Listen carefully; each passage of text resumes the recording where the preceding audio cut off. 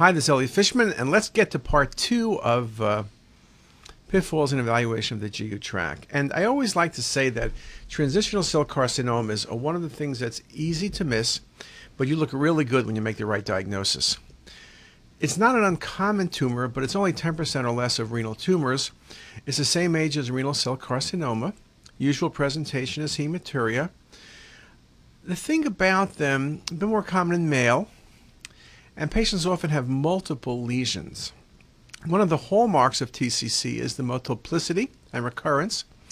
Up to 4% of patients with bladder cancer develop upper tract TCCs, but 40% of patients with upper tract TCCs develop bladder cancer. That's one of the reasons when you have an upper tract transitional cell carcinoma, you resect the kidney, the ureter, and a portion of the bladder. There are some increased instances for TCC, including analgesic abuse. One of the things that's important is that TCCs are challenging. There's a range of appearances that Prado makes nicely shown in this article, but sometimes they're very subtle calyceal abnormalities. That's when they're challenging. When you have a large tumor or tumor-filled calyces with obstruction, it's not a very difficult diagnosis. And you can see from the spectrum of findings here, it's really the most subtle to the most obvious. Sometimes the biggest challenge is to call it a TCC because it looks just like a renal cell carcinoma, or at times lymphoma, metastasis, or even occasionally infection. Examples. Here's a kidney. Both function symmetrically well, but there's something funny in the patient's right kidney. What is that soft tissue density? And I'll show it to you again in the coronal view. What is it? I don't know. It's kind of funny. It's soft tissue. It's not normal, but what is it? Well, if you look at the excretory phase, you see the obvious destruction of the renal pelvis and calyces. And if you take it to the coronal phase, you can see the upper pole calyces and pelvis are filled in. And if you take it to 3D, the upper pole calyces and renal pelvis are destroyed. So one of the hallmarks of transitional cell carcinoma is the calyceal abnormalities. Also, it does make the point that sometimes things are subtle, particularly on early phase imaging, and that excretory phase imaging is the most critical for TCCs. It also makes the point when lesions are small, you can see why they're easy to miss. So in this case, look at the right kidney. Non-impressive, non-contrast, and very subtle change on the arterial phase.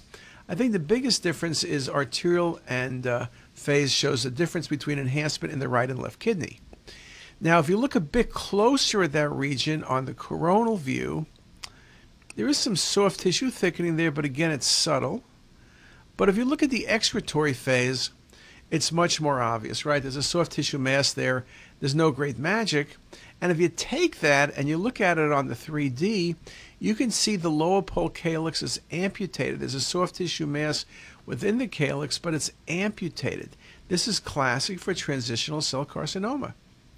And here's a couple more 3D views. Very, very classic. Now you look at this, if you didn't notice that lower pole calyx was missing, you could potentially walk by that lesion.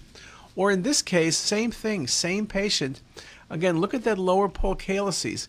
It's thickened and there's an amputation. That's the critical finding, again, with the 3D maps.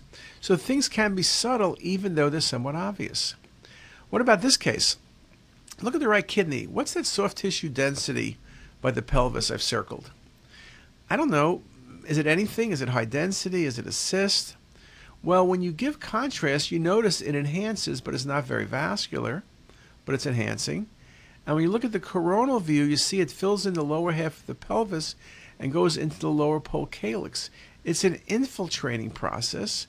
And here it is as we go to the volume rendering from the arterial phase.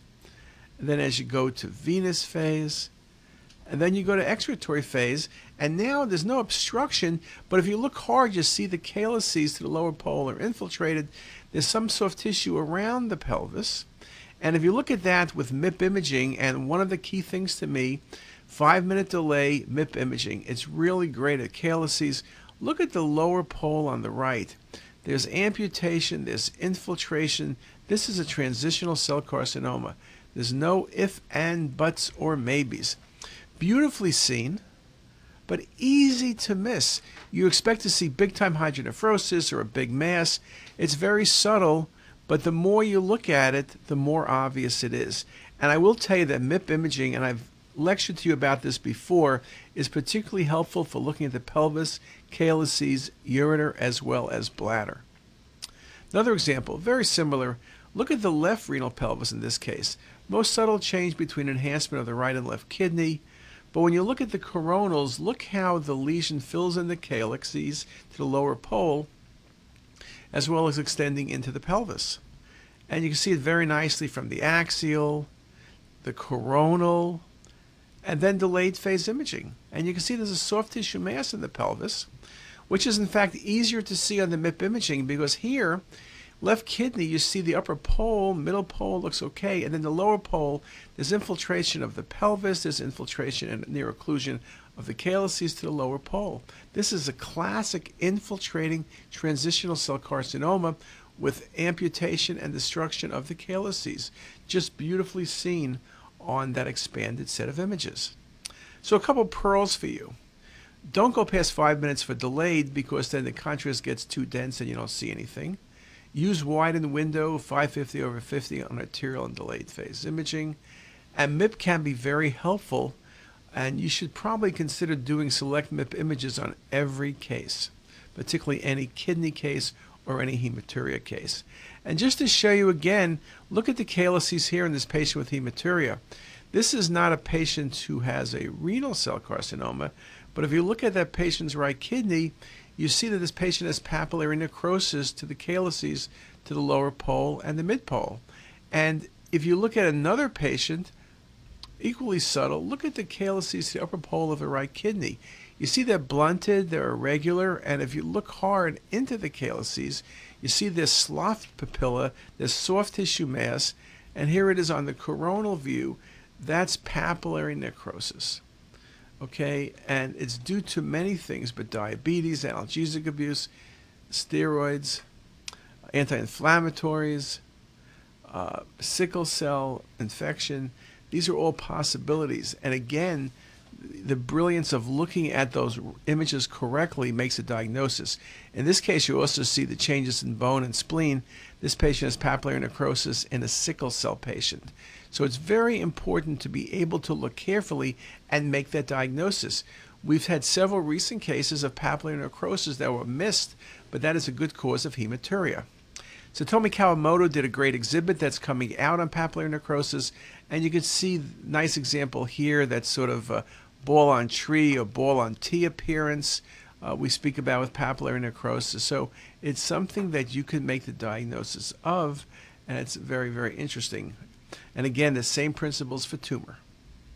Now, with acute pyelonephritis, CT is typically done when we're looking for complications, but in patients with fever, it's not uncommon for us to pick up pyelonephritis, usually due to E. coli infection, more common in women, and is more common in patients who are immunosuppressed or debilitated, including diabetes. Fever, chills, flank pain, microscopic hematuria, these are some of the common findings in acute pyelonephritis. And the CT imaging will range from seeing nothing, particularly on early phase imaging, to changes in contour, renal size, decreased perfusion, rate of contrast excretion, perinephric abnormalities, you name it. Now, the challenge with acute pyelonephritis is sometimes you don't have all the images. You may have an ER patient with a non-contrast only, and it gets tricky. In this case, you look at the left kidney, and I know there's something going on, right? The kidney's enlarged compared to right, if I had the same exact levels. There's also stranding in the perirenal space. That bothers me. And sure enough, you give IV contrast, look at the patchy enhancement. This patient has acute pyelonephritis. You can see it here as well.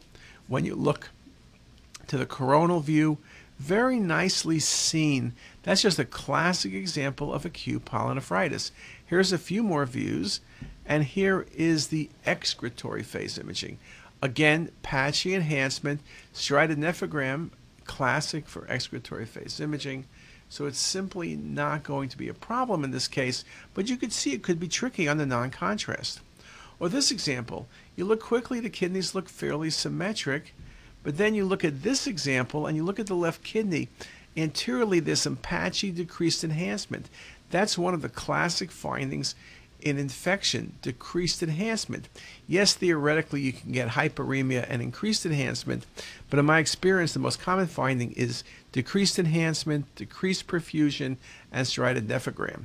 So in this case you can see the patchy decreased enhancement, particularly in the cortex of the kidney, and here's just a few more views showing you that it's the entire kidney involved. And here it is on the coronal view. So you can see sometimes the coronal is very helpful in select cases. In this case, we know this patient has acute pyelonephritis. Beautiful correlation with the patient's striated nephrograms from the excretory phase imaging. Now I mentioned striated nephrograms are great for pyelonephritis, but it's not necessarily specific. You can see with contrast toxicity, with infiltrative processes, with infarcts, and with transitional cell carcinoma. Now, the striated nephrograms, just to share an example, this is a beautiful example of striated nephrograms. The key thing here is that it's this patchy, low density. In terms of why this patient has striated nephrogram, it could be due to renal function, it could be due to the drugs, the contrast, but this patient had poor renal function due to other medications treating the patient's disease. So a nice example of that. Now, with pyelonephritis, you may see extension beyond the kidney. Here's acute pyelonephritis with perirenal extension on the right. You can see the patchy enhancement in the right kidney. You can see the perirenal space involvement. The spleen will move out of the way. So it's just a very, very nice example.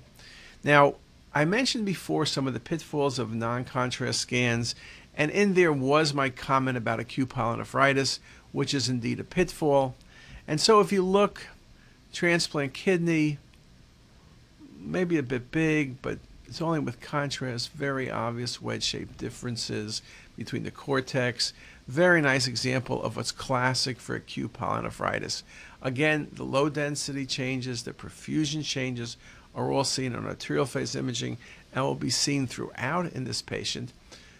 But you can see it's a very subtle diagnosis. Also, if you scan the patient without IV contrast material, you would not be able to make the diagnosis. And here it is again. So it's something you need to be aware of and something you need to think about. Now, we do have a bunch more material I'd like to go over. And I was trying to think, should we just finish up and then go home and go shopping or something like that? But I'll tell you what, let's just take a few-minute break and we'll come right back. Bye.